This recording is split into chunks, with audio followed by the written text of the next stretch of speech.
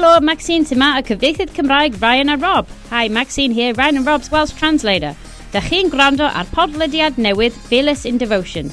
You're listening to Fearless in Devotion, a new podcast all about Wrexham AFC. Here they come, our mighty champions. Raise your voices to the anthem. Marching line, a mighty army. Wrexham is the name. Hello, croeso nôl to Fearless in Devotion, the Wrexham AFC podcast. Apologies if I sound a bit under the weather. I have been unofficially diagnosed with freshers flu now that my COVID test has come back negative, but it got me out of a 7-hour round trip to Aldershot, so it could be worse, eh, Andy? Yeah. Does anybody want to reimburse me for that? Do you know what? The worst thing that happened was scoring that second goal. If we hadn't scored that second goal, they'd have put a bit more of an effort into getting that second half. Once you've started the game, you've got to do your very best to go through it. There was one area of the pitch which was particularly bad, but the ground staff came on at half-time, did a bit of lackluster hoeing, or just putting like a fork in the ground. Didn't squeegee it at all, and I thought it was touch and go when the ref came out the second half, but he gave it a go. A couple of minutes in, the pitch wasn't playable. We'd lost 2 players through injury because of it. It's probably was the right decision, but it's just so galling that we were playing so well. We were playing some great stuff. Jordan Davis looked a different player. He was physical. He was knocking it about. Mullin and Hyde are just pests. They are rats. They're just the way that Mullin was angling his body to receive balls in crappy positions, on a bad pitch. He was nutmegging people. He was going past people. They look a real handful. And the last thing I'll say is Hosanna started slowly. He started a bit like he didn't really know if he was good enough, because he was getting the ball and all he wanted to do was knock it forward and whip a cross in without really much idea. But as soon as he went on a run, went past a couple of people, I thought, we've got a player there. He went past 2. He nearly scored on one of his first runs. And after that, he was a threat, and they had to mark him. They had to come out to him because they knew he was a threat, which created more space for Mullin and Hyde. It's exactly how the wing-back role should be played. Very positive to hear. Sounds good to us. I did see a comment, I think it was Gareth Owen on Twitter, said, absolutely peak Wrexham. We've appointed 2 captains and they've both got injured within 30 minutes. But obviously 20 minutes later, the game was abandoned after we went 2-0 up. So just when you never hit peak Wrexham, it just never happens. Tim, did that stick in the throat a little bit for you as well? Because it sounds like the Tozer injury is quite bad. Yeah, I mean, I looked at the highlights last night and it looked like it was filmed on a really crappy VCR or something. It was pretty rubbish. So I tried to look at the Tozer injury and he was clutching, was it his left ankle or something like that? It looked like he was clutching his left ankle. It's his shin, apparently, isn't it, according to Parkinson? Yeah, I mean, it's rough luck, it's rotten luck. Would I still swap it for a win at Stockport? Yes, still smarting about that, but there we are. What's been made of the captaincy issue this past week, and just when you think it might just simmer down, it seems to have bubbled up to the surface again by virtue of them both getting injured. Could we talk about that? Because I got to be honest, I was a bit surprised. We'd mentioned, as it happens last week, didn't we, about how Tozer would probably be captain if he'd been signed a bit sooner. I was a little bit shocked, and I've seen a couple of people mention it as well, that if you were going to sign a club captain and an on-field captain, that it would actually be the other way around. Luke Young would be more the ambassadorial role, sort of grandfather of the house kind of thing, and Ben Tozer would be on the pitch captain, but they went the other way around. Yeah, it's slightly bizarre, but it's done with now, so we just got to get. I mean, I think there's a bigger meal made of it than what it perhaps should be. To be honest, ultimately, no, I agree with that. Yeah, I don't think Luke Young's that asked whether he's club captain, team captain of the bloody ship. It doesn't matter as long as he's playing and he's earning his place. That's all that really matters at the end of the day. It'd be interesting to see if he flourishes again without that full sole responsibility as the only captain there. We'll wait and see. His injury seems less less serious than Tozer's. But Yeah. if you're going back to the sort of typical Wrexham sort of thing, yes, we've had some shite luck, but it's nothing that we've not seen or heard before. So we just got to get on with it. And it's not like we haven't got the options this time. That's the good thing. And football, frankly, isn't like rugby and cricket. Who your captain isn't actually that important. And I heard Peter Schmeichel on the radio because he's got a book out, hasn't he? And he was interesting the other day. He was saying that it doesn't matter who the captain was of that great United team. It was basically a senior leadership group. That's what mattered. Having a captain doesn't make much difference. Anyway, but the flip side of that, mate, is if you have been made captain to then have that role sort of taken from you, that's a bit unsettling. And I can imagine Young not being very happy by the way that came out. I suppose a lot of it depends on how he was given the captain in the first place. As I say, we don't know. These are all private, but I do tend to agree with Tim that these things are blown out of proportion. Didn't seem to affect the group yesterday, did it?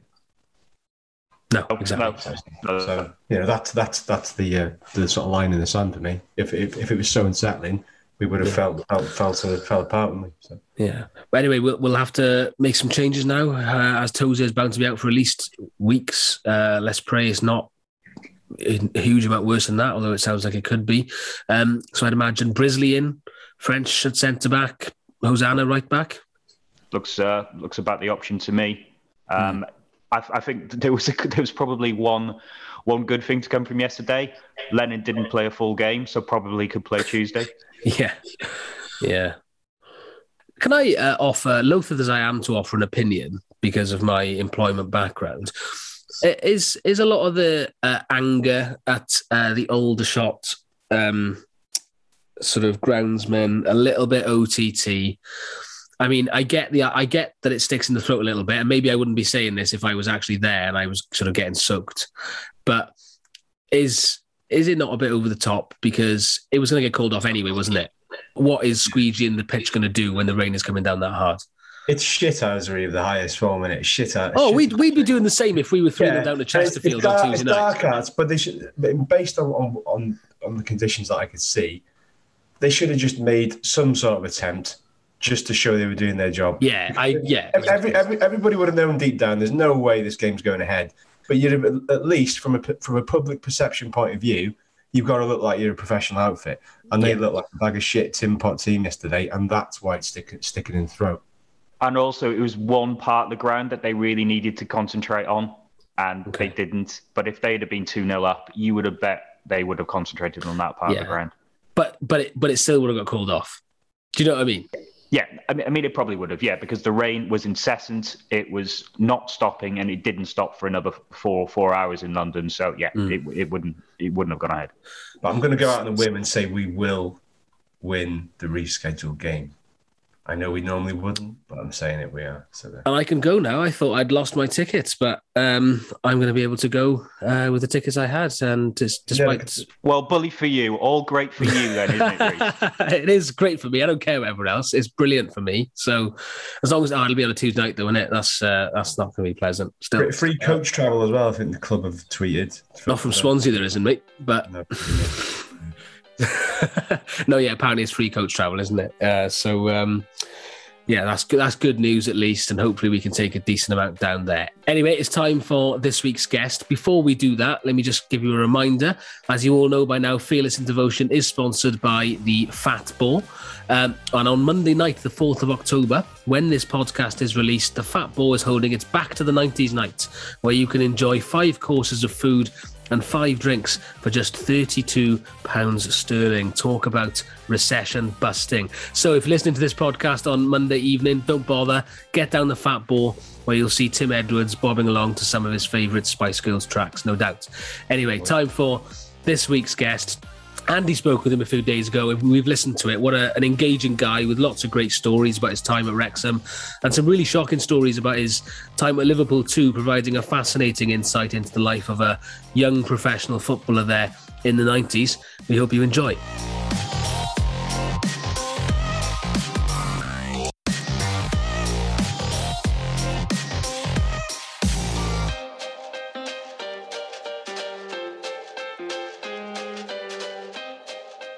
Right, he probably made the biggest impact of any Wrexham youngster, bursting onto the scene with an iconic goal against West Ham. Pacey and direct, that earned him a transfer to Liverpool in a move that compared him to no other than Ian Rush and made him the costiest teenager at the time. Despite horrific injuries, he had a really good career, becoming a Welsh international and returning to Wrexham 3 times. The last time he was involved in another successful side, the last one to achieve promotion under Dennis Smith. He played in iconic matches under iconic managers, and it always seemed to mean a little bit more because he was a local lad. Welcome to the pod, Lee Jones.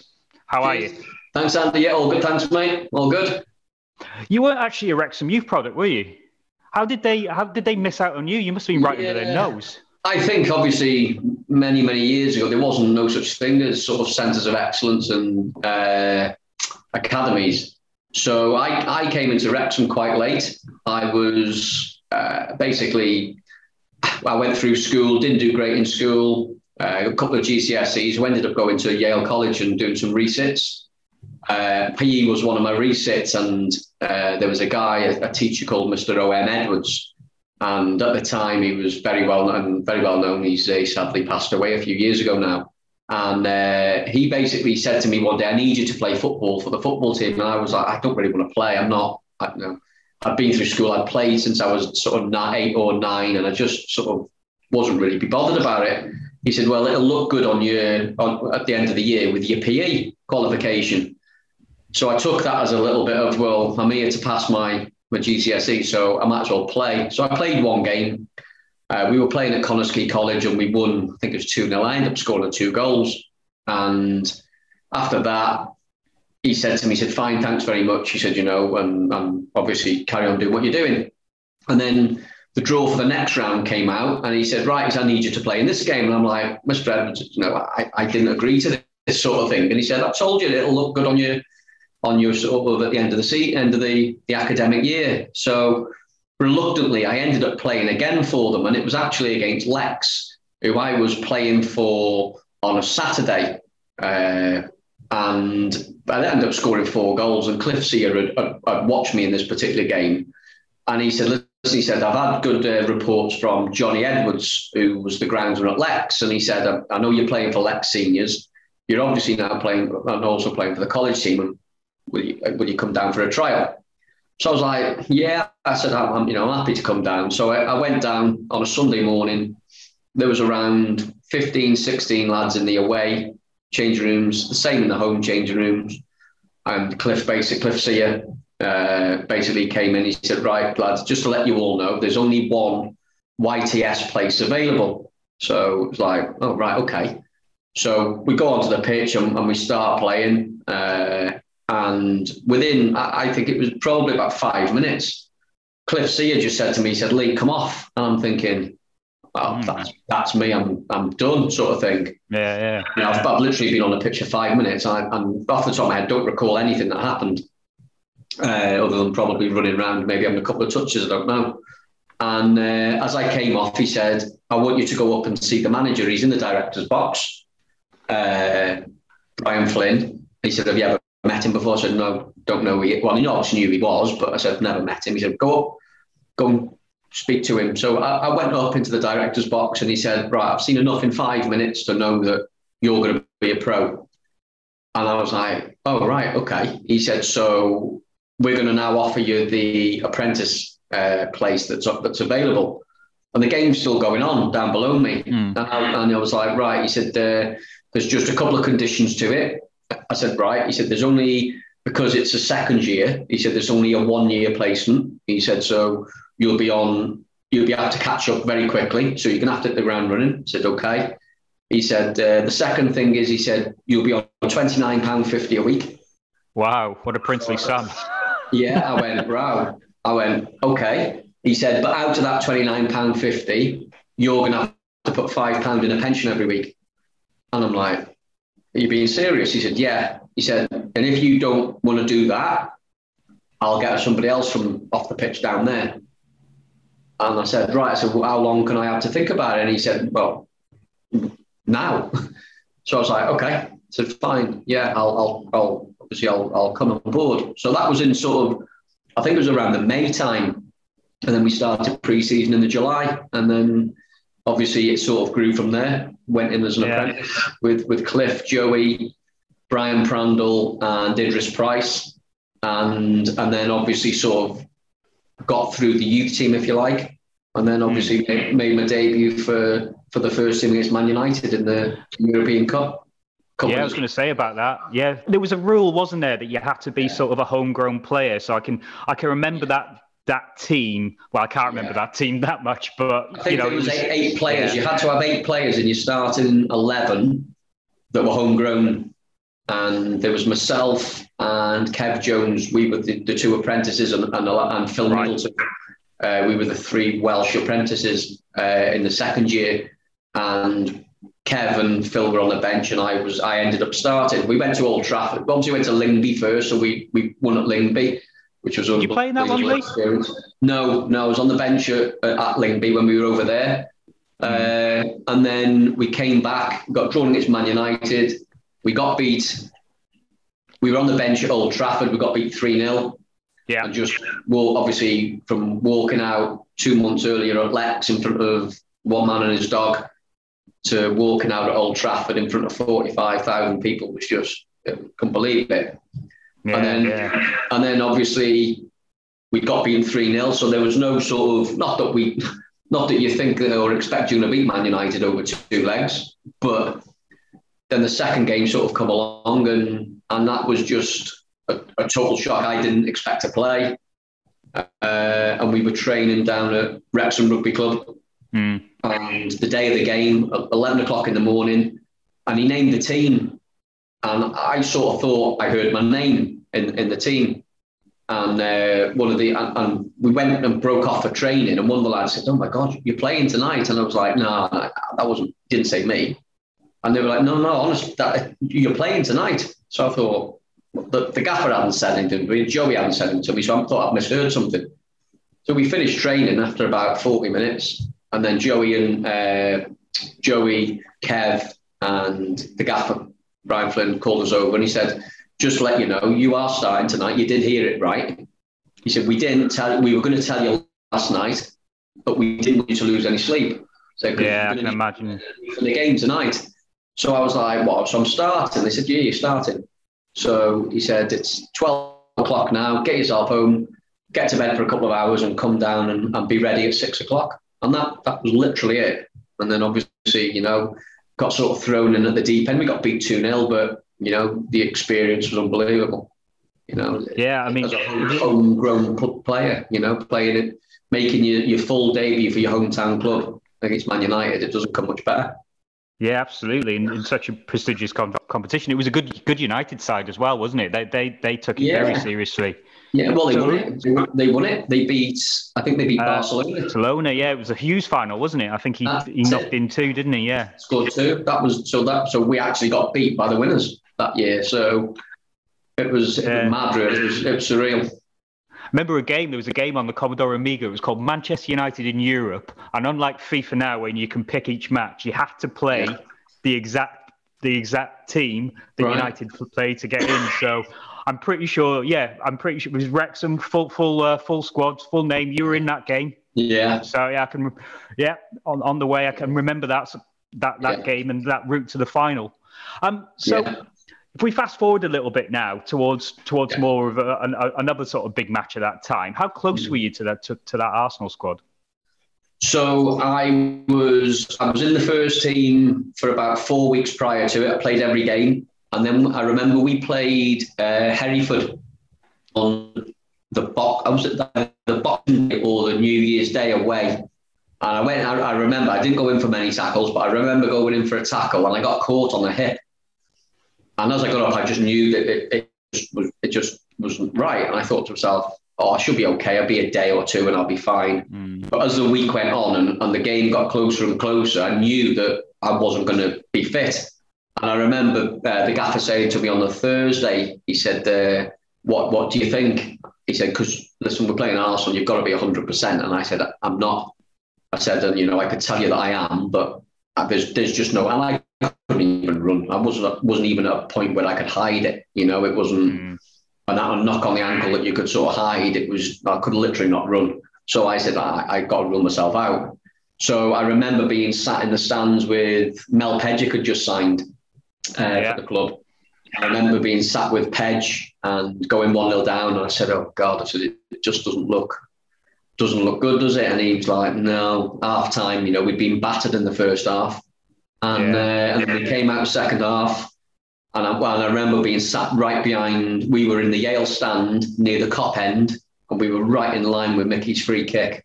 And as soon as he hit it, Pedge said to me, he said, "Well, it looks like we're going to Highbury." He said, "You'll be fit." He said, "And I'm not cup tied." He said, "So we'll be all right. We'll be all right. We're going to Highbury." And then obviously Steve, he scored the goal, and the rest is history.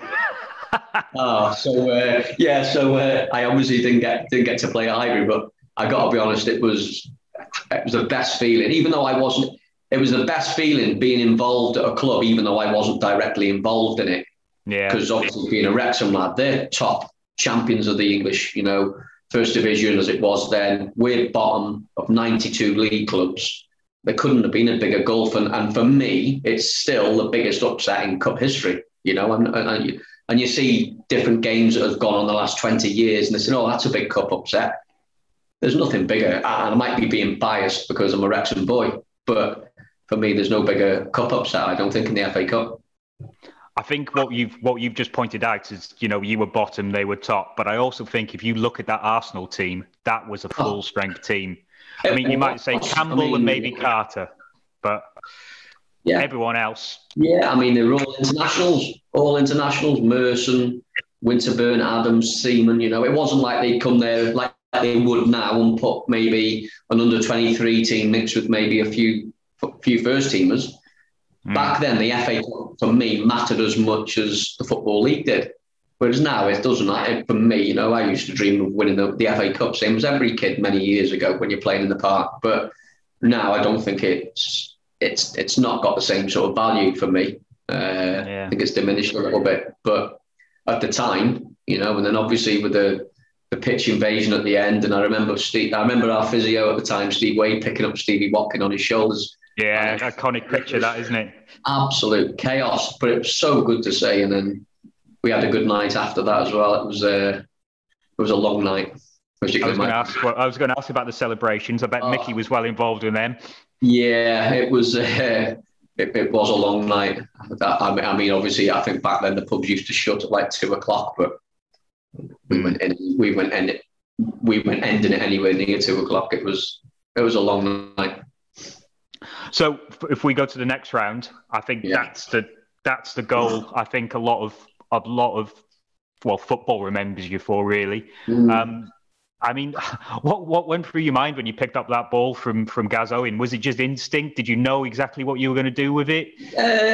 Yeah, I mean, I was only on the pitch, I think, for a couple of minutes. I know, Brian Flynn, he said to me, "Go and get warmed up." And I remember vividly warming up in the corner, and the actual fans were literally 2 or 3 yards away from you. And there was spit, there was food, there was drink. I'm covered from head to toe in spit and all sorts. And they're doing this, and I'm thinking, I just want to get on. I just want to ram this down their throats because, you can't spit at people no matter what. But it was the norm at the time, certainly in Upton Park. And I remember Brian Flynn called me back. He said, "Right, go and score." And I was that determined just because of that. They'd wound me up.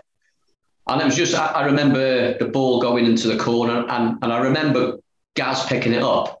And I think if it would have been any other player, I probably wouldn't have made the run that I did. But obviously I'd played for 12, 18 months with Gaz, and I knew that he had a range of passing like no other midfielder at the club. And as soon as he picked it up, I thought, just make a run.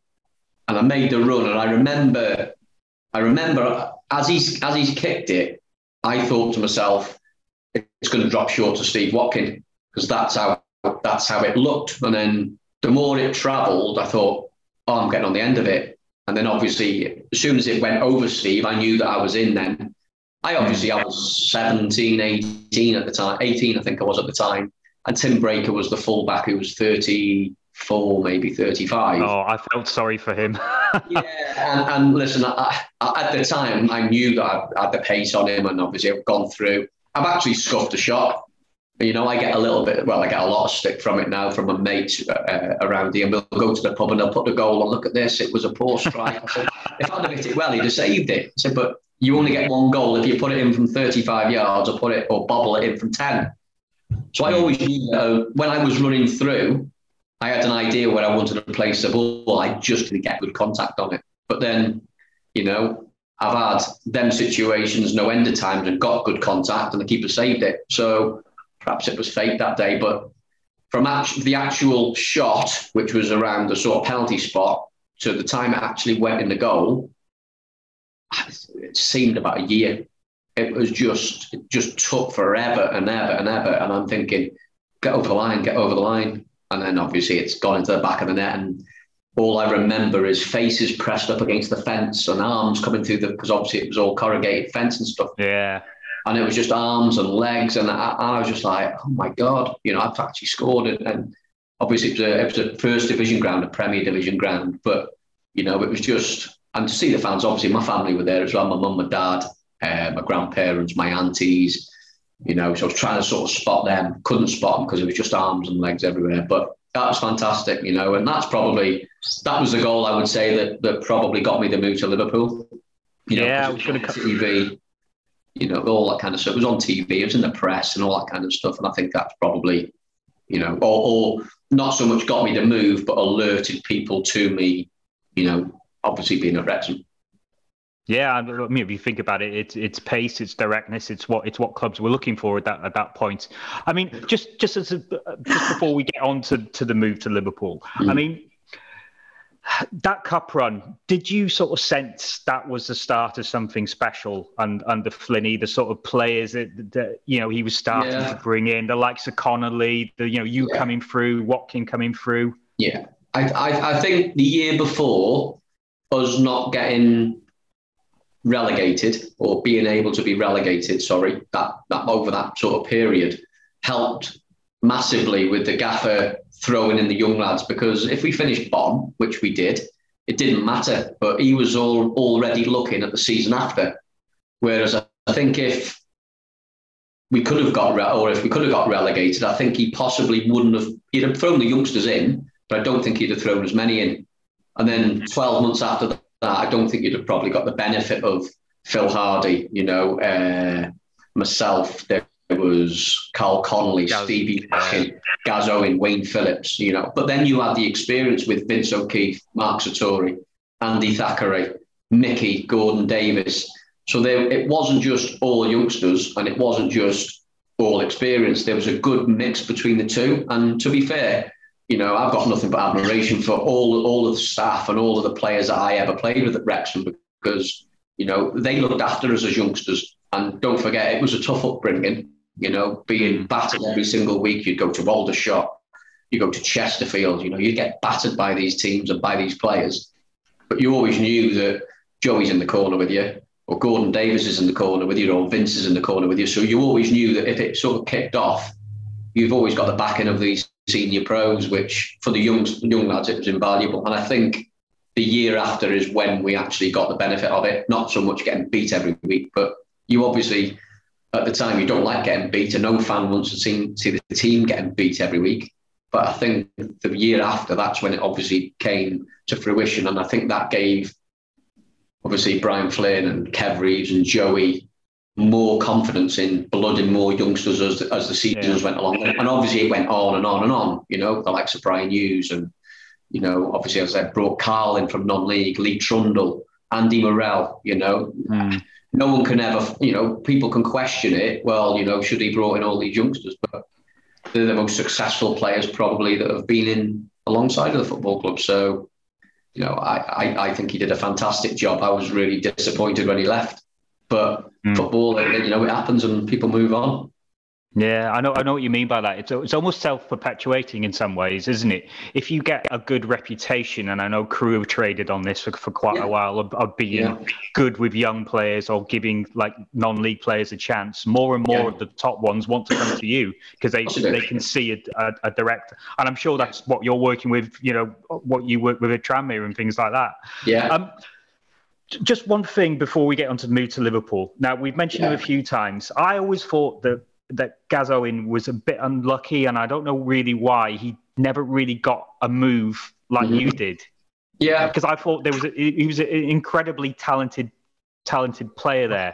Yeah, I mean, he could have played higher, couldn't he? Of course. I mean, for me, Gaz at the time, there was Phil Hardy and Gaz Owen and Wayne Phillips and Stevie Watkin, myself, and I think any of us could have gone and made the move to Liverpool, if I'm being honest. At the time, they were looking for a quick centre forward, which obviously I fitted their profile in what they wanted. But anyone that wanted a midfielder, a dynamic midfielder, box to box, a left back who's always 8 out of 10 every week, Yeah. People at the time, people wanted different things, obviously. But for me, certainly the players and other players, the likes of Wayne Phillips, etc., they all could have played a lot higher than what they did. I know for a fact that there were clubs looking at Gaz. I aren't sure whether Gaz wanted to actually leave. Perhaps Gaz wanted to be a one-man club because he loved Wrexham the same as what I did.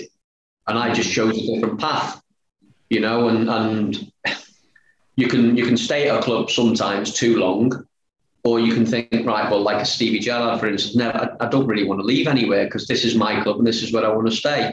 It's all on the individual, but my own personal belief is that anyone at our club at the time, any of the youngsters could have gone on and played at a higher level, and I was just fortunate.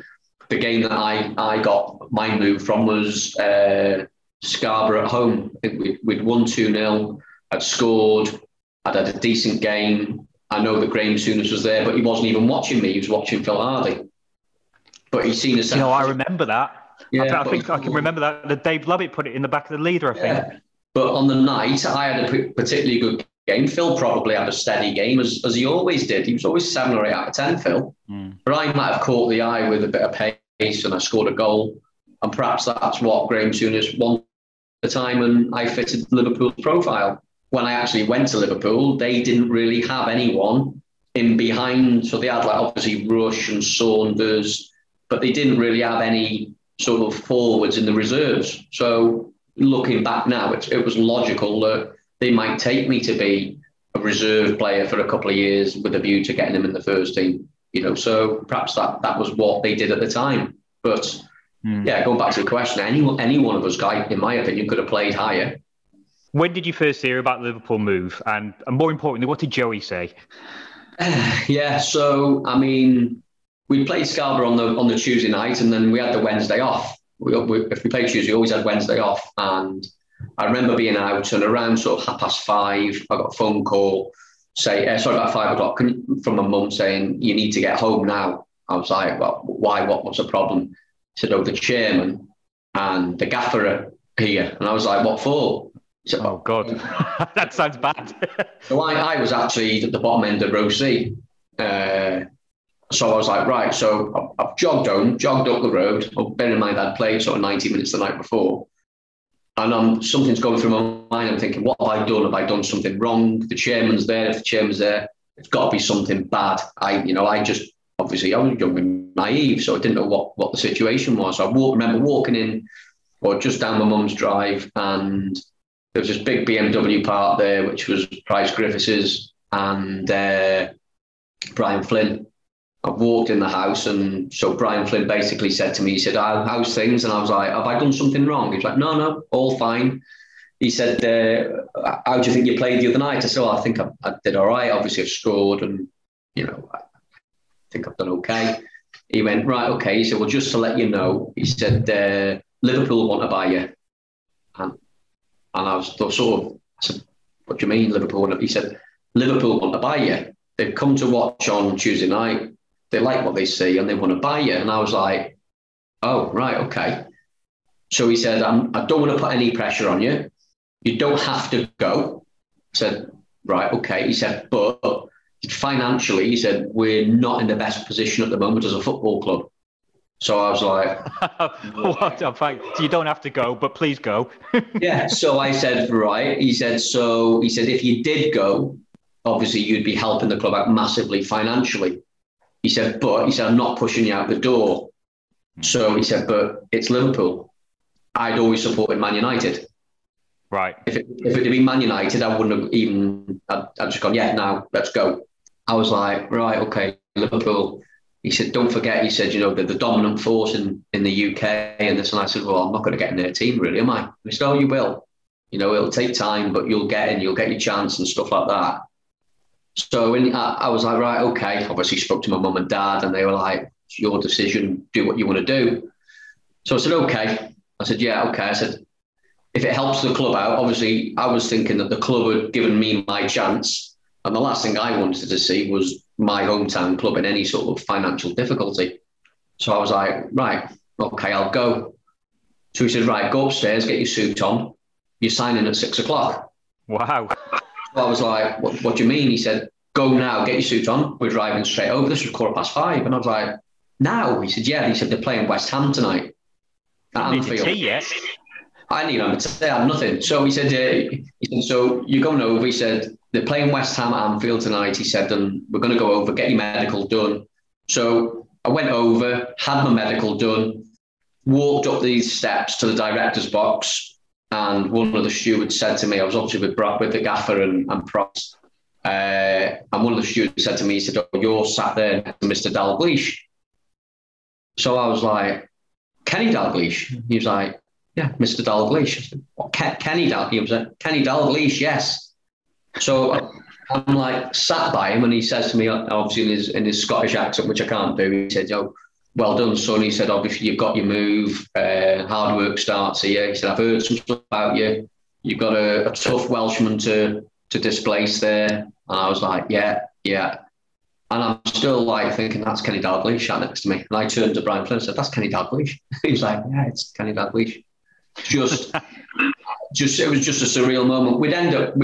Liverpool had ended up winning 1-0, but it was just like, you see it now, sort of signings, everything's a massive song and dance about it. That was sort of, even though there was a lot of press there and stuff, it sort of went a little bit under the radar. I went down after, and basically they just said, right, there's a reserve game at Coventry.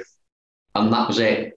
So basically from Tuesday night playing at Scarborough, I didn't even have a chance to say anything to the lads because I hadn't seen them. This was off on Wednesday. Drive over on the Wednesday, sign. I didn't speak any personal terms. I didn't know what money I was getting. I didn't know what the length of the contract was. All I did was my medical, and I signed a piece of paper and I signed a contract to say, and Brian Flynn did my contract with Paris Griffiths. And 2 or 3 weeks after I signed, I still didn't know what I was getting paid. I mean, it wasn't about money. It was just about obviously making sure that Wrexham were okay financially. Yeah. And going to a club which at the time were in probably the top 3 in the world, won numerous European Cups. So, and obviously it was a new challenge. But it was an eye opener because the day after, Phil Thompson said to me, "Get your gear and go back to Wrexham. You're not good enough." And wow. That was, yeah. I was going to ask how daunting it was. I mean, did you play? Did you play against Coventry? Well, this was the thing. So we're playing away Coventry, Highfield Road. Gone in the morning, basically gone in. We'd done a little bit of training. Got on the bus, went to Highfield Road, named the team. I'm on the bench. Ian Rush is playing up front, but he's coming back from injury. Okay, yeah. So he played 86 minutes, and Phil Thompson, who was the manager at the time, said to me, "Lee, go and get warmed up. You're going on." So go on the pitch, 89th minute, whatever it was, ball goes over the top. I get on the end of it. I go round the keeper. I'm at a tight angle, sort of past the 6-yard box. I've cut it back. I've hit the post, and it's gone out for a goal kick. Within a minute, game over. So go in the change rooms after. We'd won the game 1-0. And Phil Thompson's come in, and there's steam coming out of his ears. He's blood red. I'm thinking, what's up with him? We just won the game 1-0. And he started pointing at everyone, that's a disgrace. You were crap. You were poor. You were this. You were that. And I'm sat at the time at Highfield Road where Coventry played. There was a big pillar in the changing rooms for anyone who's ever been in there. And I was sat behind the pillar. Right. And I'm hearing this, your shit, da-da-da. If you'd have played like him tonight, you'd be a good player, pointing at Rushy. Yeah. And then he's going around and he gets to obviously me, and I'm behind a pillar, and he can only probably see half of me. And he went, and you hiding behind that pillar, you're a disgrace, like that. So I sort of poked my head around like that, and I said, what are you on about? He went, listen, son, he said, you've been here 5 minutes. If you can't score that goal after coming on after a minute, you're no good for Liverpool Football Club. So I suggest in the morning, go and see the gaffer, get him to rip the contract up, and off back to Wrexham. And I'm sat there, I'm thinking, is he testing me? Is he trying to take the piss a little bit? Yeah, it sounds that way, doesn't it? Deadly serious. And that was the norm for 5 years. God's honest truth at Liverpool, for 5 years, that was how it was. Every day you got hit on the head with a stick, no matter what. I played in games where I scored goals, scored hat-tricks, and every day you got hit on the head. And all they were doing was trying to get you to play a standard where the past players have played. And I get that. But at the time, when you're in it, and I've come from a club at Wrexham, which is a really caring club, a great group of players, experienced, put their arms around you, listen, you got to do this better, blah, blah, blah. It's going to Liverpool where the manager, after 1 minute, is literally telling me, go back to Wrexham because you're not good enough. But that was a common theme throughout my sort of stay at Liverpool. And I remember the first 6 months, I absolutely hated being there. And every day in training, I'd get there as late as I could. So if we started at 10 o'clock, I'd be there at 9:45, get changed straight out. I'd be the first out the training ground because I couldn't stand hanging around. And the first thing I'd do was drive back to the racecourse. And I'd sit in the change rooms with the lads. And I'd just talk with the lads all afternoon. And after about probably 6 weeks, Joey pulled me. And he said, what's going on? And I said, listen, Joe, I said, I hate it. I said, I just, everything that I do, I haven't got anything other than shit, you're this, you're that, you're rubbish, get back to Wrexham, all that kind of stuff. And he said, I'm happy you said that. And I was like, what do you mean, Joe? He went, the time to worry is when they don't say anything to you. He said, now, if you're there for the next 10 years and they're doing that to you every single day, they like you. And I was like, how can they like me, Joe? You know, I'm 17 or just turned 18 and they're hammering me every day. He said, don't worry, get your head down. Don't come back here now in the afternoons. Get your head down, work hard, stay out on the training ground, be as dedicated a footballer as you can be, and work hard and you'll get your chance. He said, and the time that they don't say anything to you, come to me. And he said, and then you'll need to look, he said, because you're gone in their eyes. He said, and that's how it'll be. And for 5 years, he was spot on. You know, obviously, he's been like a father figure to me anyway. You know, all the time I was at Wrexham. And his advice was just invaluable at the time because I'm thinking, you know, I don't think I'd have lasted probably 3 months at Liverpool without Joey. Just because obviously being there, he'd seen what they'd done exactly the same to him. He was from the estate in Llandudno. He wasn't a scouser, but it got easier because obviously I got nearer the first team and I played in numerous games. I played, you know, I was on the bench for around 25, 30 games in the second to last season I was there. And it got easier, but every day in training was a whip. And every time, you know, every time we played, it was, you're not good enough. You know, a little comment. Ronnie Moran used to like come in after training and you'd think, oh, I've had a really good training session there. And he'd say, not as good as Ian Rush, son. And just walk out. And that was it. And you used to sit there thinking, hold on a minute, I think I've done all right today. But it's like, it's crazy, honestly. I mean, that sort of tough love just sounds crazy nowadays, doesn't it? You know, when you've got there's stuff about mental health a lot more than people ever thought about back then. Yeah. Do you think that sort of treatment for 5 years when you're at Liverpool actually held you in good stead for the rest of your career, or do you think it held you back a little bit?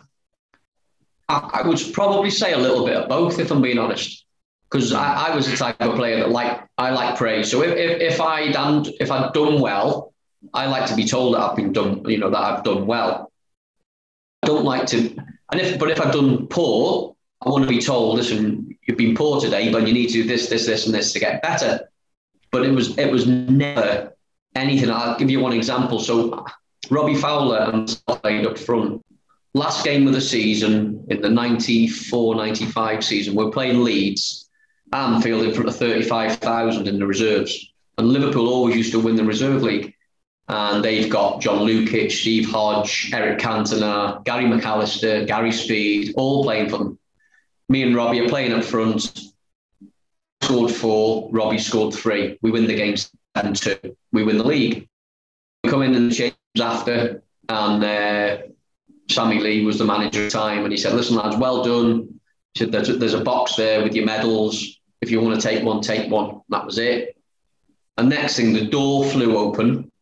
We come off its hinges, and it's Ronnie Moran, raging. And I'm thinking, what's up with Ronnie, you know? He come in and he said, "Listen, well done tonight. Good win." He said, "Well, why are you smiling?" He said, "How many chances did you have tonight?" And I said, "Oh, 6 or 7. And he said to Robbie Fowler, he said, "Oh, and why are you smiling?" He said, "Well, I've just scored 3. And he went, "How many chances?" 6 or 7. He said, "Well, 4 goals and 3 enough for Liverpool Football Club. So you two in the morning are coming in and you're doing extra shooting with me." And he said, the goalkeeper's in the corner who hadn't even been on the pitch, and he said, "I don't know why you're laughing." He said, "You're coming in with me tomorrow and you're going to do some shooting with these two." And I was like, no matter what we do, I said, we just can't get well done. And that's how it always seemed. And we went in the morning after, there wasn't a soul in the training ground. There's Ronnie Moran, me, Robbie Fowler, and Michael Stensgaard, who was the reserve goalkeeper at the time. Yeah. We did shooting for an hour and a half, and he went, "Right, off you go, see you tomorrow." Yeah. I was going to say, it sounds, how can I put this? Interesting. Yeah. I don't think you get away with it, you know, because it is, I look back, and I wouldn't say it's a form of bullying, but, you know, there's a little bit of, you know, sometimes you've got to give some praise. And I get the bits that if you have 6 chances, you've got to score 6 goals. Realistically, that happened. But they were always trying to make you stay at a level. They never wanted you to drop to just be a bang average. It was always right, the best you can every day. And I got that side of it. But I also thought that treating players is different. You know, like a man manager now would treat, I don't know, a centre half differently to maybe a centre forward. You know, that kind of stuff. But do you think they sort of play the character a bit more now? I think they do. Yeah, I think now you need to be adaptable as a manager. It's not just the player has so much control now that, you know, over the club, and the manager says, "Right, do this," and he goes, "No, do you know what? I can't be bothered." You know, we've seen in the past couple of years, you know, players refusing to warm up. You know, and you're on the subs bench, and you're like, how can that happen? But the players got probably most of the control of it now, which, you know, isn't right. But I think football's become more of a business than a sport. Quick fire questions about the players and staff at your time at Wrexham. Who was the most skillful? Oh, skillful, I would say Carlos Edwards and Lee Trundle. Okay. If you have to put one above the other? Lee Trundle. Okay. Who was the worst dressed? Andy Dibble.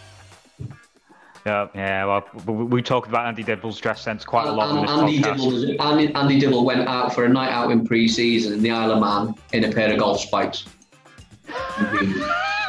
Was he being ironic? Was he? God's honest truth. We played golf in the afternoon. He came down into reception with his golf shoes on, with the spikes still in it. Not the rubber spikes, the proper metal spikes.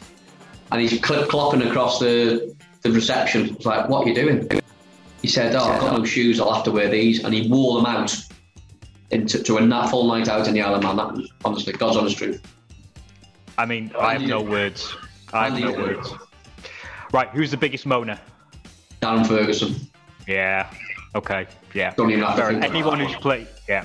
Anyone who's played with Ferguson says the same. Yeah, moan. Gee and me. God, never known anyone like it. Typical Scott. Who was the most underrated player? I'd probably say Andy Morrell. I don't think Andy Morrell got the credit. You know, he scored a lot of goals in that season that we got promoted, But Andy Morrell did so much more than just score goals, and a lot of people didn't see what else he did. He was certainly underrated. I would say my other one I think would be Steve Roberts.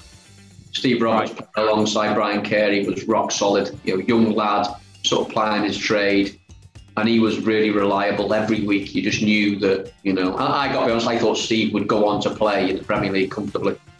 Unfortunately, he had a bad back injury, didn't he? And he didn't sort of get to that level. But Steve was very underrated. No, good answer actually. Right, and finally, who's the tightest with the cash? Tightest with the cash. Who didn't get the round in? Obviously, Gary Mills gets a round in, so we know about that. Yeah, Dibs very rarely got the round in. Oh, he can't get to the bar. He's falling over. No, he can't because he's got spikes on. He's falling over. Fergie very rarely got a round in, and then probably earlier than that in my first spell, I would probably say, maybe you'd remember Graham Cooper. I remember. I never saw him play, but I remember him being on the back of the leader when I used to deliver it. Yeah, Graham Cooper was tight as well. There was a few, to be fair, Garty. Yeah.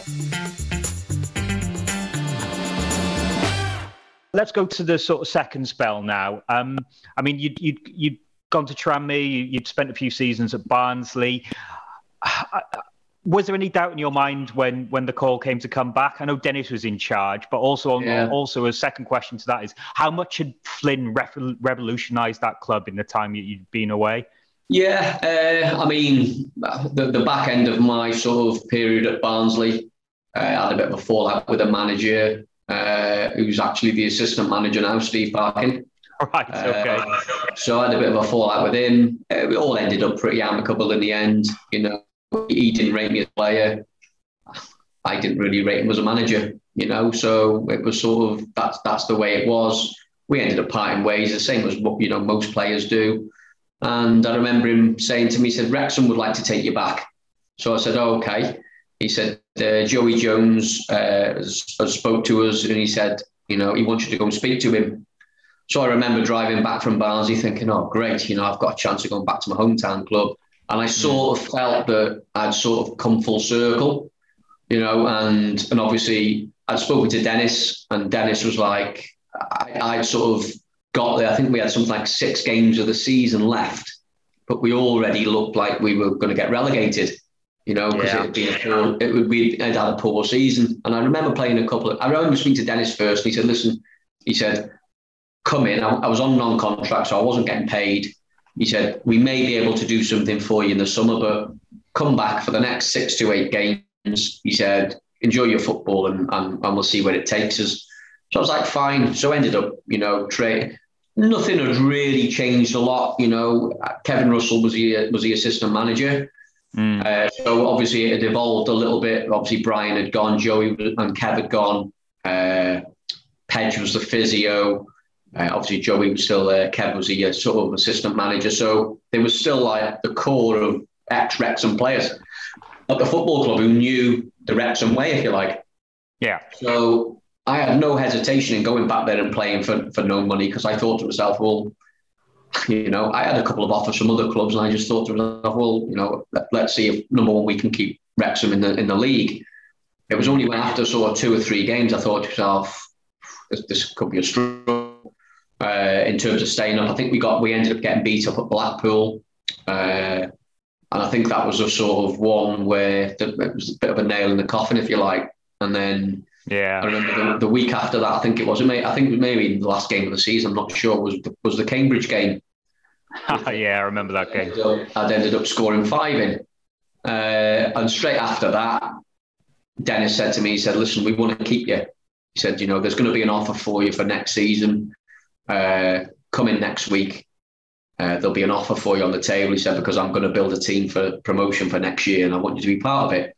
So I was like, fine. I said, listen, I'll sign it regardless of what other offers. And I had probably half a dozen offers from other clubs, obviously based on that I'd gone back and scored 5 and I was a free agent. I wasn't getting paid. So I'd had offers, but straight away I knew that I didn't want to go anywhere other than back to Wrexham. And I signed obviously, and then obviously that was the year that we got promotion pretty much straight back. We bounced back straight away, but the team that we had was a fantastic team. We had just everything that you could wish for in that team. The spine of the team. We obviously got Dibbs in goal, big Brian Carey, alongside of Stevie Roberts and Dennis Lawrence, and then you've got Darren Ferguson in the middle, and then obviously you got Truns, Andy Morrell, who had a fantastic season. I sort of supplemented that as well. So we sort of knew after about 10 games that we were a good team because we were blitzing teams. And it just sort of snowballed, and we ended up obviously getting promoted on the final day again by beating Cambridge 5. And then I think I'd ended up scoring the 5th on the day. So it was nice to sort of, in that 12-month period, be part of something that helped the club, obviously, because I'd only ever finished at the bottom of the league, for Wrexham. So to sort of come full circle, help the club get promoted. And then obviously stayed another 12 months. And then it was a case that Dennis had called me in and said, next season, we're only going to go with 3 strikers. And at the time, there was Chris Llewellyn, Hector, and Chrissy Armstrong. And he said, we're only going to go with 3 next year. So I said, that's fine. And that's football. He said, I don't really want to let you go, because I think you can bring value to it. But he said, based on the finances of the club, we can't keep you on. So that's fine. And that was it. That was the end of it, really. So, but as I say, to sort of go full circle and then come back to your hometown club and help them achieve promotion, which is obviously the last one as well. All these years on, it was a good achievement. No, definitely.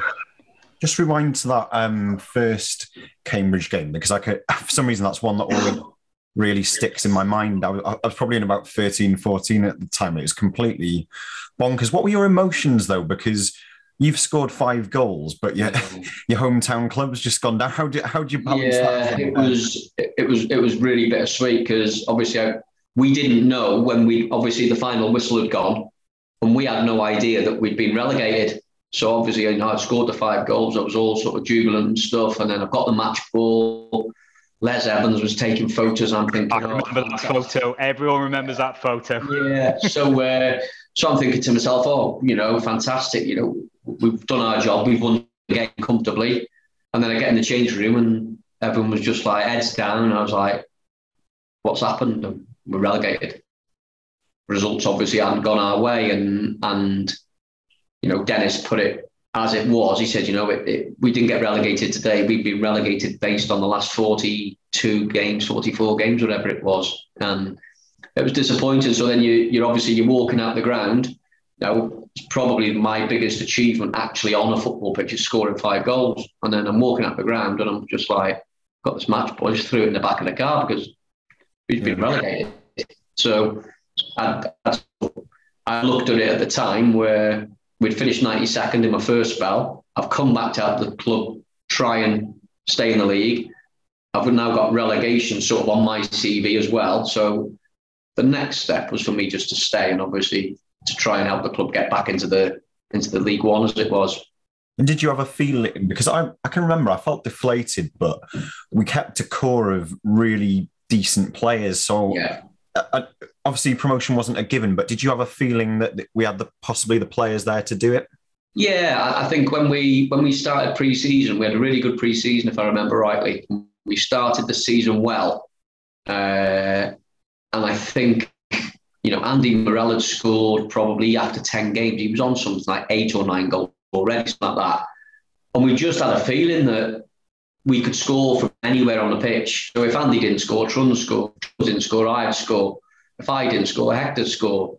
And then if none of the forwards scored, we might score from a set piece because Brian Carey might score from a corner or Stevie Roberts. We always thought we could outscore teams. That's how it felt. So every time we went on the pitch, we think, well, even when we went 1-0 down, it was never a case of, oh, we're in trouble here. Because we always knew that we would outscore teams because we had that much sort of quality in the team.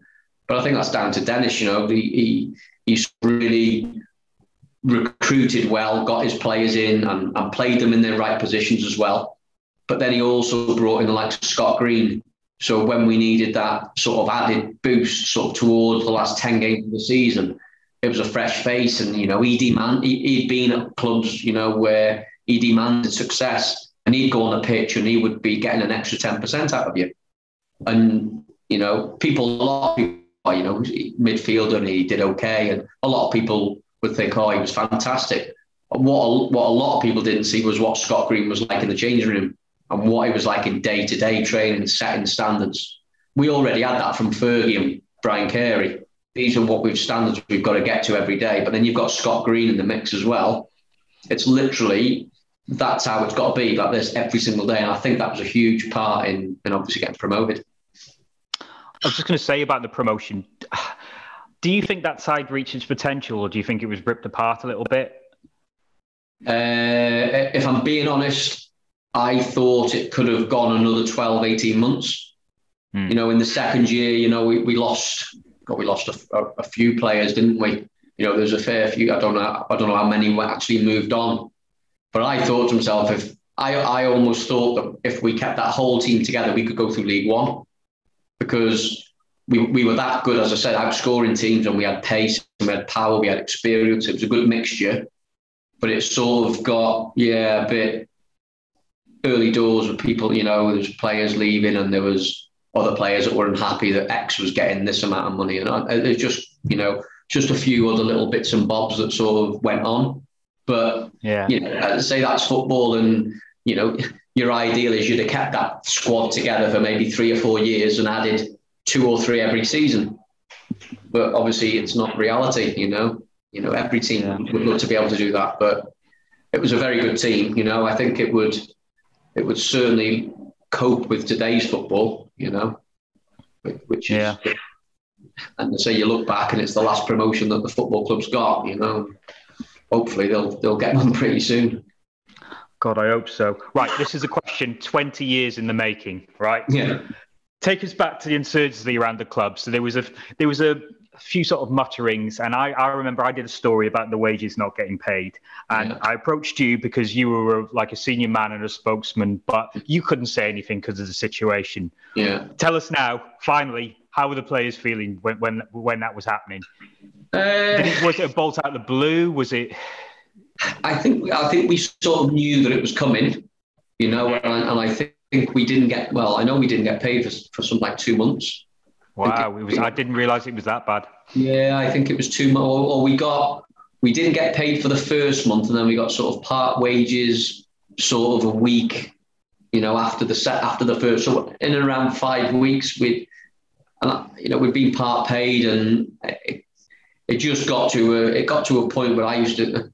And to be fair, as I say, go back here, I played for my hometown club for nothing, and that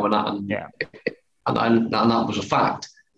But then when you're a little bit older and then you're not getting paid and you've got bills to pay and you've got your wife saying, well, where's the money because we need to pay this, or all that kind of stuff. And you've got, we had a team, as I said, we had a load of experience and they all had families.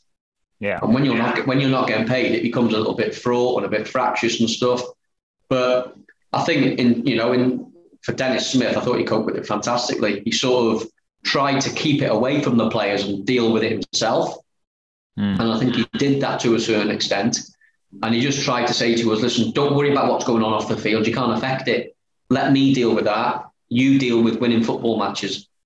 And I think we tried our best, don't get me wrong, but there's always that underlying factor in the back of your mind. Well, why should I be doing this today? I've been paid for 6 weeks.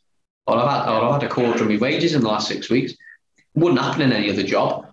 It's a difficult one, but there's loads of clubs that have, Derby going through it at the moment through administration and stuff, and we're talking silly money now, whereas it probably was silly money at the time in comparison to what it is now. But there's always that little bit of doubt in your mind that, when you're going to get paid, how am I going to get paid? I might never get paid. You just don't know. And we've signed contracts in goodwill and honour and stuff, and come to the end of the month and the gaffer comes in, he says, sorry lads, you're not getting paid this month. It's a little bit, what do you mean we're not getting paid? And then obviously it takes over other little bits and pieces of your life then, because you're having to borrow money from X, Y and Z to pay your bills, and it's just difficult. And obviously, it can obviously affect your performance, and I think possibly did in some games. Yeah, well, no, I can completely sympathise with that. I mean, it was just a shame because there was such a good team on the pitch, but was being let down by what was being happened off it. Yeah, exactly. It was a difficult situation for everyone, and not just the players. The staff as well at the ground. there was people losing their jobs, and cleaners, you've got caretaker, you've got steward, all that kind of stuff. So it doesn't just people say, it affects the players massively, but at the end of the day, Wrexham was and still is a community club. And the last thing you want is anyone losing their jobs. And that was what was on the line, basically. So it was a difficult period, don't get me wrong. And hopefully, we've got new owners in now, which will never, ever see that again. You'd hope so.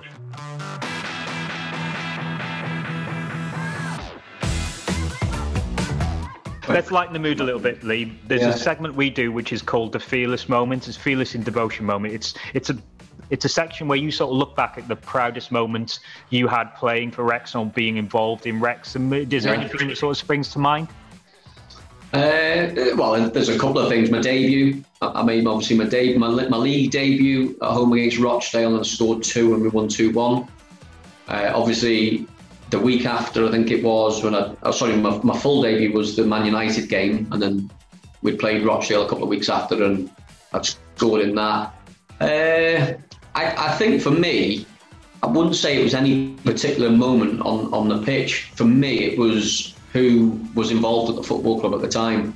So, we had obviously Brian Flynn and Kevin Reeves. We had Joey Jones, absolute legend. We had Cliff Sear. We had Brian Prandall, and we had Idris Price. Now, I would say if I'd only been coached by 5 of them people, I probably wouldn't have made it, because every single one of them had something different. And you knew every time that you went into the training ground or into the ground afterwards, you'd be a better player.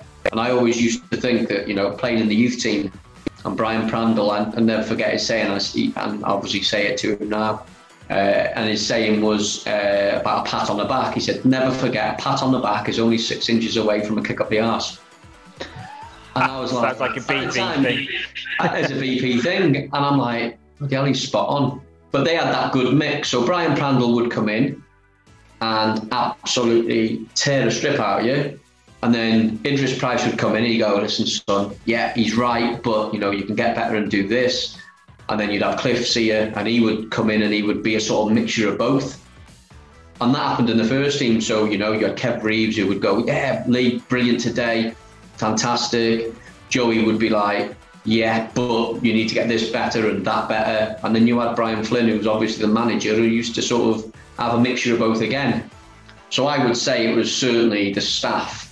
No particular moment really, other than maybe a debut or 2. But the staff for me at the football club there, and they still are, I still speak to every single one of them. Absolutely amazing people. And I can't thank them enough. I wouldn't be the player I was, I wouldn't have been the player I was, and I don't think I'd be the person I am today without them, certainly 6 people. Can't speak highly enough of them. Talking about Joey Jones, how good is it to see him back at the football club where he belongs? It's something that got to be careful what I say here, I suppose. So I sort of know the ins and outs of why he left. A lot of people probably don't, but I know the ins and outs. And for me, the way that he was treated was an absolute disgrace. A legend at every club he's been at, Mr. Wrexham. As I say, a father figure to me, and the way that he was treated was nothing short of a disgrace. And the people who made that decision have got to live with that decision for the rest of their lives. And, I hopefully, they'll realise somewhere along the line that they made a massive, massive mistake. And I think the new owners have, obviously, they've rectified it now, and they've got him back in the football club. And the man is just a wealth of knowledge. He's probably forgot more than I'll ever know, and many people will ever know. And to have him not part of Wrexham Football Club, for me, as I said, it was a disgrace. But lightening the mood, fantastic. Best thing for me that could have happened to the football club. And, I think, again, now what you'll start seeing a bit of a production line of players coming through. under Joey. Whether he's involved in the same capacity as he used to be in the youth team and stuff, I don't know.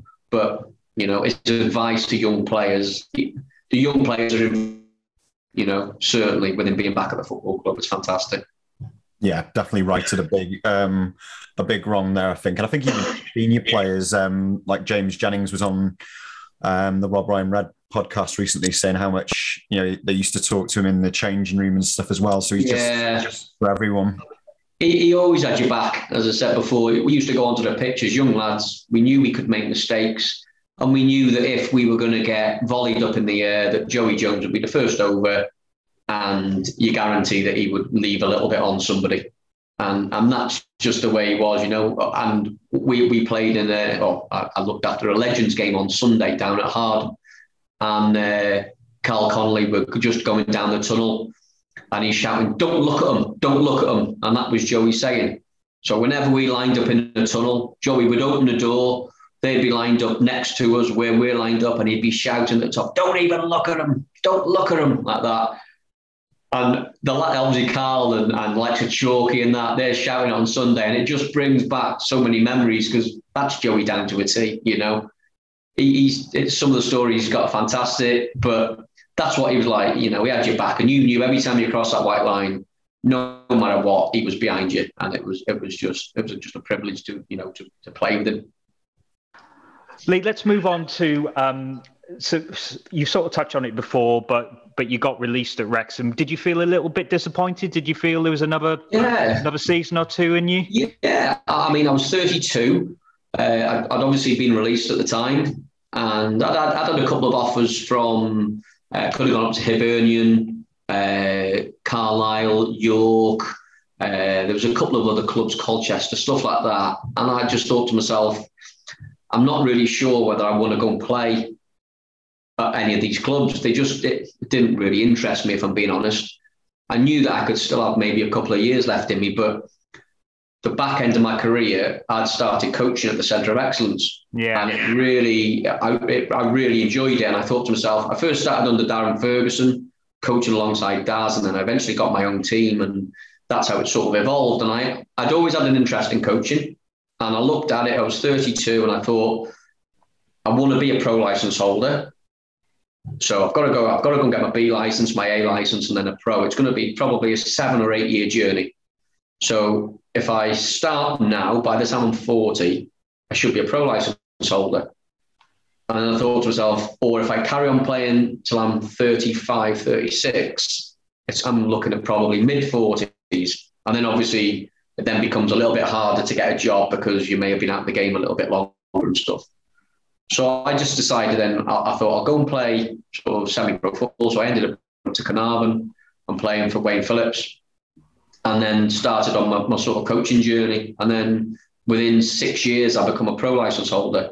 So, it was something that I'd always wanted to do. And it's obviously helped me in my career since. Obviously I was doing the stuff at Wrexham with the academy. I've been at Swansea's academy. I was academy manager at Tranmere. And now I'm doing the recruitment for the first team at Burnley. So even though the recruitment side doesn't sort of touch on the coaching side of it, when you're trying to judge your player, it comes in massively. So I think I probably could have played for another 2 or 3 years. And if Wrexham would have said, listen, there's another 12-month contract, I'd have signed it there and then. But because it wasn't Wrexham and I felt that I'd done the full circle bit, it didn't really float my boat, if I'm being honest, going to someone like Carlisle or Hibernian. No, fair enough. I mean, yeah, you had a good little career in the Welsh leagues. Can we touch on the Glyndŵr Academy, because it seemed like a great idea for a community club, a fan-owned club, to have that sort of that level of players all develop at different times. So when it was being sounded out, I was thinking, this sounds great. Yeah. Do you think you got the backing it deserved? Was there? I think it did, certainly early doors. I mean, we obviously set it up, and Kev Wilkin was employed at the time as the manager of the football club.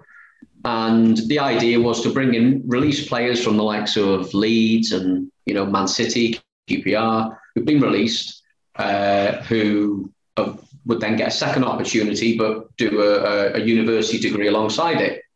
And the concept of it was fantastic. And it was that good that there's probably about 40 or 50 of them now running in the UK at either FE level or HE level. But this was the first of its kind. So, people are obviously going to be a little bit skeptical and well, we've got our own academy, so why do we bring in players from Leeds and from Man City, etc.? And I got that because I'd obviously worked in the Centre of Excellence for 8 years. But the idea was that we maybe get 3 or 4, 5, whatever it might be, from the actual pool of players that Joey and Andy Davis were sort of coaching week in, week out. And you might get one from one of the other clubs, or Leeds, or whatever it might be. And if that player then goes into the first team and we end up selling him, well, the club have made money. Fantastic. And I think for the first sort of 6-7 months, it worked quite well. So, the players were training alongside.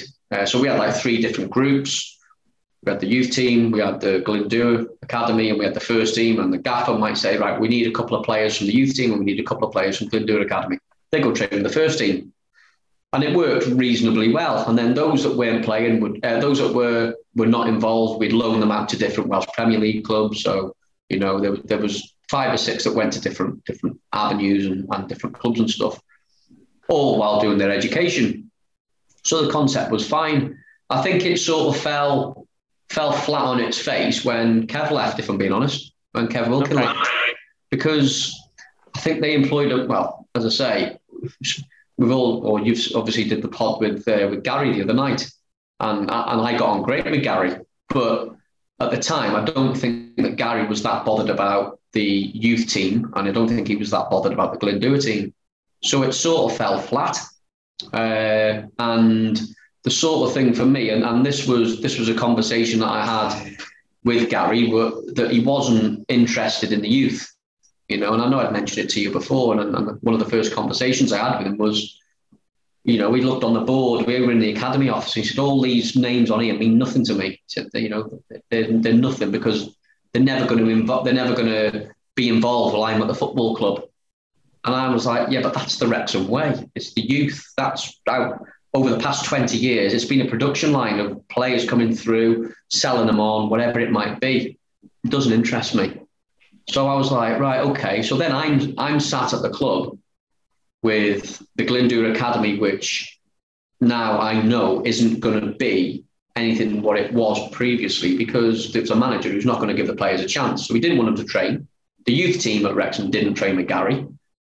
The Glyndŵr team certainly weren't going to train with Gary because of it. So I was a little bit, geez, what's the plan for it? And then literally, sort of out of the blue, about a week after, I get a phone call from Mark Palios at Tranmere. And he said to me, listen, he said, I've heard what you've been doing at Wrexham, etc. I was like, oh, right, okay. He said, I know you're an ex-Tranmere player. He said, and we're looking for an academy manager, and we'd like you to come on board and be the academy manager. And I was like, oh, right. Can you come over and speak to me? So I was like, yeah, fine. Went over. I was sort of blown away with what he said in terms of they bought a new training ground, which, they're obviously still in now. And he said, I want the academy to sort of be where it used to be. So I'm like looking at it, I'm like, well, I'm academy manager of Glyndŵr Academy, and they've got no chance of playing because the manager's more or less just told me, but I've got an opportunity to go to Tranmere. Now, I would never have wanted to leave Wrexham if they'd have said, there's opportunities for the players, they're playing the first team, etc., etc. But I just knew there was no sort of pathway. So while the lads sort of carried on, because Dean Keats was obviously part of the cohort as well, he was doing a degree. So Dean Keats sort of took over the running of the day-to-day of it and used to do all the coaching with the players. The players still carried on doing their university stuff. And then I'd gone then and I'd gone to Tranmere, but obviously I was still speaking to Dean and how the players are doing and stuff. And I think there was something like, I think they all graduated from the university. So, yeah, they all graduated. They all got a degree. Joe Newton was one of the players who we brought in from Tranmere. And now he's the first team analyst at Brentford in the Premier League. So you look at it and you say, well, all right, the Glyndŵr Glyndŵr Academy wasn't a success. It might not have been a success on the pitch, but off the pitch, it was a success massively. So, and I think, obviously, you know, people look at it and they say, oh, well, you know, it didn't work because, you know, the players weren't good enough and this and that. The players probably were good enough. Were they good enough to play in Wrexham's first team at the time? Maybe not, but they weren't getting the opportunity because the club had employed a manager who didn't want to play the youth. For the first 12 months, Kev Wilkin was fantastic with it. He embraced it. He'd have the lads train. Even on his day off, he would come in and he would coach the Glyndŵr lads. If the lads would have a session in the afternoon at 2:00, Kev would come in on a day off and he would coach the lads. And I was like, wow, you know, that's like a proper manager. But you know, it's just that's how it was, and it's sort of, and as I say, I think it fell flat just simply because there was then no pathway to it. And you know what it's like if you're at a club where first team manager goes, you're not going to play. What's the point in being there? They weren't old enough for the pub. That might be why it didn't happen. Yeah, well, I saw that last night. To be fair, I listened to the pod last night while I was walking the dog, and I thought to myself, yeah, I've heard a few stories about that one. So yeah, you had a spell as caretaker boss, you and Carl Darlington. Now we've had a few players on, and it sounds to us that Kev Wilkin didn't have too many allies among the senior pros at Wrexham. Did you have to build many bridges there? Did you have to sort of firefight a little bit? Yeah, I think to be fair, as I say, Kev had gone in and he'd embraced the Glyndŵr stuff fine. I know they brought in Carl to help him with the coaching because he brought in obviously Gary Mills, number one, if you like. And Gary didn't do any coaching. You know, he was sort of a bit of a motivator and stuff. Yeah, cheerleader. And Kev used to do some coaching, but it was very sort of limited in what he did. So I think the club, you know, they brought in Carl. Carl's highly respected. I'd worked with Carl, you know, previously. Years and years, you know, prior to that. And I knew what a good coach he was. And I thought to myself, if anyone can get a structure in place in the club, it'll be Darlow because, you know, he was fantastic, a fantastic coach. So obviously when Darlow came in, everything was sort of running smoothly. And then the club had obviously decided to sort of part ways with Kev. And Darlow had said to me, he said, you know, there's an opportunity if you want to come and just help me out for 5. I think we had 6 or 7 games, something like that. So I said, yeah, listen, if I can be of any help to you, obviously I was still running the foundation at the time as well. I said, if I can be of any help, I'll willingly do it. So again, wasn't getting paid any extra money for doing it. It was just, it's my football club and I'll do what I can to help it. So obviously we'd gone in and we'd won a couple of games. I think out of 8 games, I think we'd won 4, drawn 2 and lost 2, something like that. And then it was a case of towards the end of that season, or towards the end of the season, there was talk of, oh, would you take the job? And I was a little bit, I'm not really sure about that. And then obviously, so was that you and Carl, or was that you? Yeah, it was me and Carl. It was me, the manager, and obviously Carl. And Keatsy was sort of brought into the mix as well. And I was a little bit, you know, I'm not 100% sure.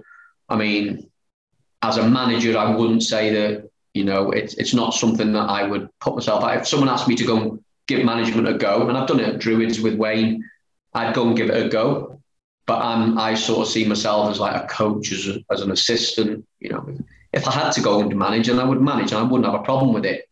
But I think, you know, people have different skill sets. And at the time, it was a little bit, I could probably go in and do it because I know enough about the game. I've got Darlow with me alongside me. One of the things that sort of was chipping away in my mind was that I didn't really have the contacts for recruitment. Right. So I'm looking at it and I'm thinking, I knew there was like several contracts up at the end of the season. And I'm looking at it and thinking, well, if he goes, then who are we going to replace him with? Now, you can, obviously, the club at the time didn't have a scouting network, you know, and I don't think they've got one now to this day. So it's a case of, oh, well, let's see who scored the most goals last year in Conference North, whatever it might be. And I just looked and I thought, if I'm going to go into a job, I want to go into a job where it's going to give me the best opportunity to succeed. And I just felt at the time that it didn't. I had to think about it, and I said I would always help my hometown football club, no matter what. But that was sort of looked, and I just thought it just didn't feel right to me, just because it looked like there was a lot of work to do. And obviously you'd seen the amount of players that Gary Mills then brought in over the next 2 seasons. I think he brought in something like 20 something players. Now, second season alone, yeah. Yeah, so I look back at that and think it's probably a really good decision that at the time I didn't. That's very honest of you, that you just felt you didn't have that in your makeup, that you knew enough players and contacts. No, that's hard, isn't it? It's hard for the likes of Morel. It is. Yeah, of course it is. And listen, I've got admiration for every manager that puts themselves on the touchline and tries to get the team to win. I'm assistant to Neil Gibson at Flint at the moment in the Welsh Prem. And the amount of detail and the amount of work, he's literally 24/7. Now, I just turn up, I have a chat with him before training, or an hour before training, we'll plan a session, we'll watch the game, we'll do the analysis. So really, alongside what I do with Burnley, it doesn't really impact what I do. But if you're doing it full time, you're consumed in it 24 hours a day. Yeah. And there's no breathing space. And as I say, at the time, I looked and I was like, I think I can do the job, but I don't think I don't know enough. I haven't got enough contact. I could have picked the phone up to a couple of managers and said, can you lend me this player? Can you lend me that player? Yeah, got a network of contacts to do that. But just at the time, you get a gut feeling, I think. And I had clubs that I could have gone to, and I just got the gut feeling that I didn't want to go to that club, and I didn't. And it was the same when the job came along, And as I say, I was never offered the job. Don't get me wrong. It was not something that I turned down, because I would have if they'd have said, can you help us out? I'd have done it willingly. But, I think Gary then took over, and obviously the rest is history with that. Yeah. Does it surprise you that Carl Darlington is sometimes maligned by Wrexham fans? It's like he's associated with I don't know, with failure in some ways. And yeah, I think the problem with Carl is, or sorry, not the problem with Carl. There's no problem with Carl. I think the problem with the fans is the perception of Carl. Now, don't get me wrong, Carl's probably one of the top coaches in Wales, if not the UK, in what he does. He's absolutely detailed. He knows different systems, different formations and stuff. But that isn't going to win you a football match.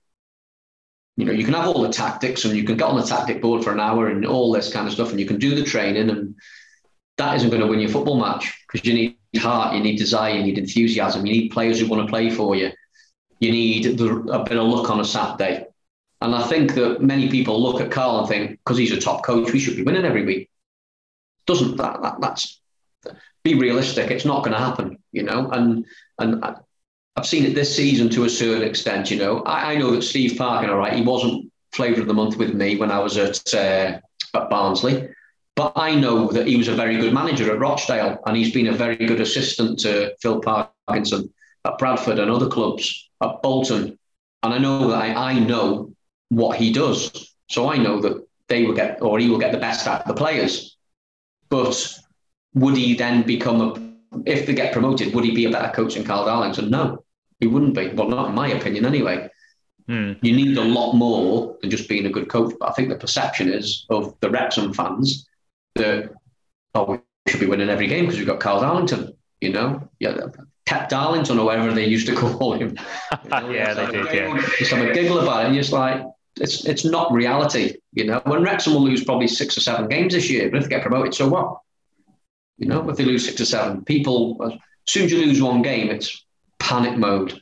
Just relax, You're going to lose games. Big clubs lose games, Don't worry about it. It's life. We lost God knows how many games in that season we got promoted. Didn't bother us. It bothers the fans. But then if they go and watch the game, the next home game that they're playing, and then it transmits into the players, then the players aren't going to get the benefit. Yeah. So, it's difficult. It's a difficult one to marry up, really, because, the fans at the end of the day are everything. But you need them to sort of be a little bit more realistic about what is going on at the football club, rather than being also drama queens as well. Well, yeah. There's a minority, isn't there, that like that, but you get that every club. There's always that sort of 1% of the club that think that it should be done differently at the end of the day. The manager's getting paid and the coach is getting paid. Give them the best opportunity, which they're clearly doing. They're getting back now. Give them the best opportunity to go and succeed. And then if they don't succeed, well, you move on and bring somebody else in. So it should be. I often wonder with Carl as well, we had such a high turnover of managers. Yeah. How long has he ever really had to work with one particular manager? Because it's been, so short term in the last few seasons, isn't it? Yeah, you're right. I mean, he's worked with Kev Wilkin, he's worked with Keatsy. Did he work with Gary early doors? I'm not sure. Did he work with Gary Mills early doors? So, yeah, it's Sam Ricketts, obviously, Yozza. You look at it and you think, okay. But again, people then say, well, the reason we're failing isn't because of the manager, it's because of Carl. Because Carl's a common denominator through the whole management. Well, that doesn't stack up. If Carl was a common denominator, then he would have gone after two managers. They're keeping him around for a reason. They're keeping him around because he's good at his job. So let him get on with it. Don't worry about what goes on a Saturday. Just come and cheer the lads on at 3:00. Do your best to get behind the team and let's see if we can win.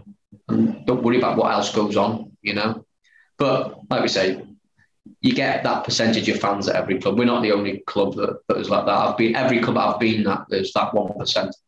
This is the very last question from me. Yeah. Do you think there's any unfinished business for your hometown club? Do you want to? Is there a way that you can see yourself coming back and, to get the academy firing or the scouting? Listen, if there was a role that obviously would make a difference at the football club, then yeah, I would. I'd be interested in going back. Certainly, of course I would. It's my hometown club, and yeah, I've gone full circle as a player. I've obviously started my coaching at Wrexham, so to either finish coaching or scouting at Wrexham, yeah, I would never say never. It would have to be though something that, I wouldn't just want to go in there and be, say, an academy coach. I'd want to be able to go in and make a difference, whether it be, sort of structuring a department, either resurrecting the academy to what it used to be, all that kind of stuff. I wouldn't just want to go in and just say, well, you're a bit of a, get the waters and all that kind of stuff. It would have to be something that would make a difference to the football club and progress it, But yeah, I would never say never. Fearless in devotion, rising to promotion. Thanks again to Lee Jones for his time. What a great listen that was. It's time now where we discuss our shitey heroes, the worst Wrexham 11 of our lifetimes. Today we finish off our midfield trio. Andy, you can go first because you're always the best prepared.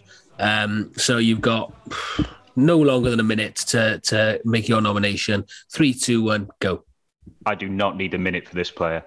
Sometimes there's players you can't quite remember if you've ever seen. They're a myth, a gas, a notion flying on the wind. You know the name, you know that they definitely played for you, but did they really? Nathan Wolfe was such a player. Coming from a top flight side like Bolton, you expected him to be top draw. You always think it's like United loaning Preston David Beckham. He played in the same position, but he was not David Beckham. Wolfie, as he probably liked to be known, started well, twatting in a free kick at Weymouth. Things went down for the Wolfman after that. 9 games followed that no one can remember. Wilf Kohler got sent back. He then got released and did the non-league circuit with little aplomb. He's quite well regarded at Connors Quay Nobads, though. Also, his brother was an MP for the UK Independence Party, which says a lot. He's not even the most famous wolf in his household, and he's not even a real wolf. What was the point? Goodness me, a lot of facts in there. Are you sure Nathan Wolfe only scored 1 free kick? Yeah. I've just got this theory that he scored 3 or 4 really good free kicks. Or is that? Are you thinking of Nathan Fairhurst? I don't think so. Maybe this is the point. That these notions, they just sort of multiply in our heads over the years. Yeah, for you, Nathan Wolfe was the top scorer of the 2008 season. Yeah, he may as well have been. Okay, thanks for that nomination, Andy. Tim, you can go next. Few sentences, give us your nomination. 3, 2, 1, go. Right, I've gone for Callum Powell. He was one of a plethora of surreal second season signings by Gary Mills, and the diminutive winger. He was a sub for the first 7 games of that season, I think, before getting both goals in a 2-2 draw at Maidstone. One hamstring strain and a change of manager later, and Powell's back to the fringes of the team.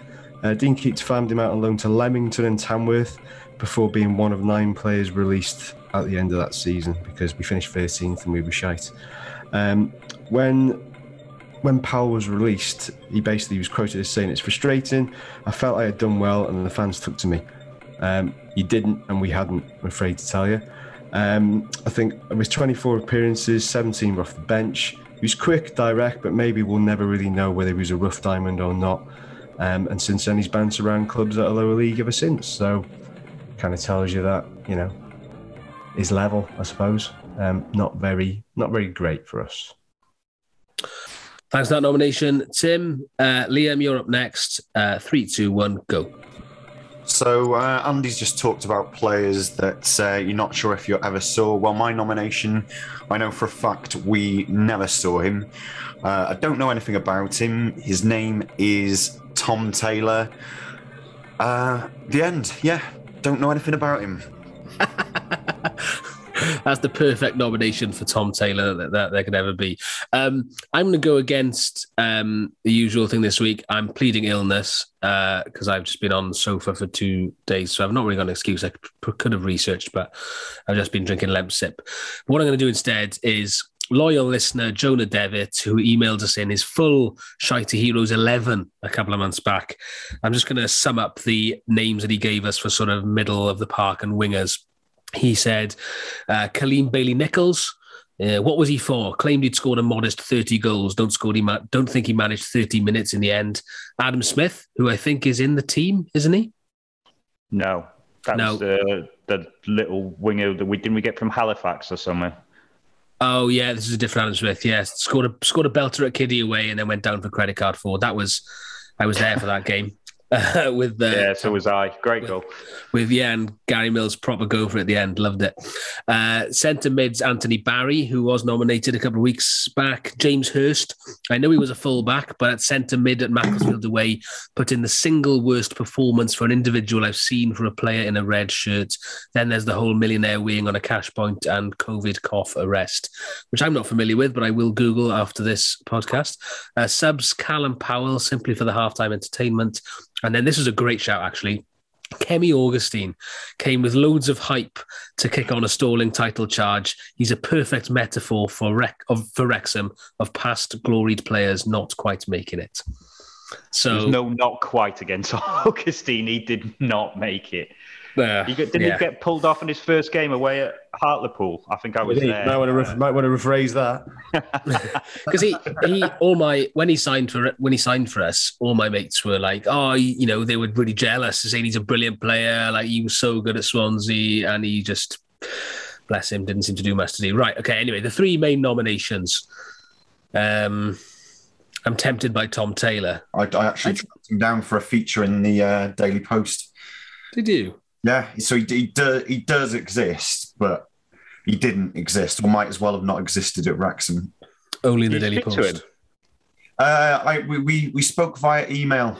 I remember that. Let's get him on. We need him on.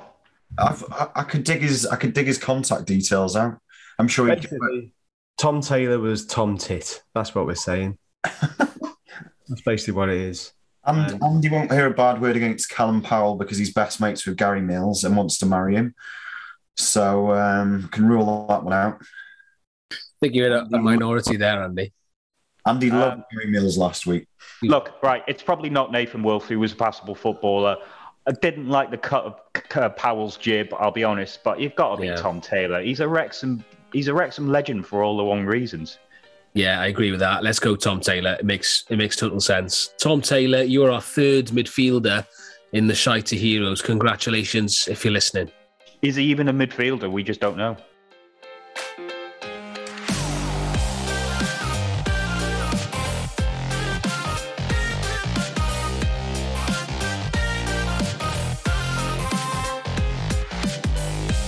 Predictions. Andy, the Old Shot Gamers ruined those predictions, so we'll have to redo them. Whoa. I went for 2-0 and the game finished 2-0, so I'm taking the 5 points.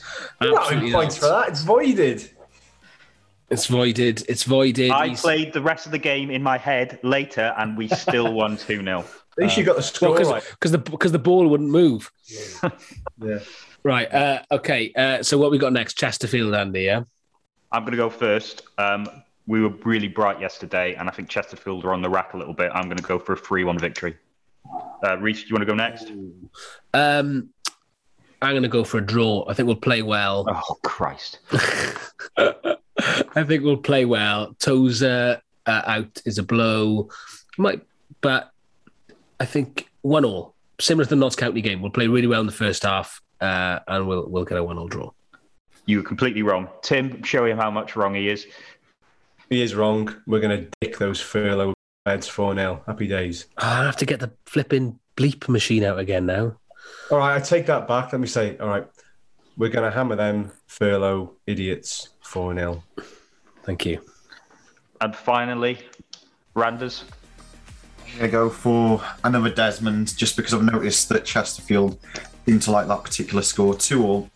That's it. Thank you very much for listening. We appreciate it. Got more guests lined up for you over the next few weeks, so we're looking forward to bringing those, including Rooster Part 2, which has some great stories in it. But for now, goodbye. See you later. Bye. Cheers.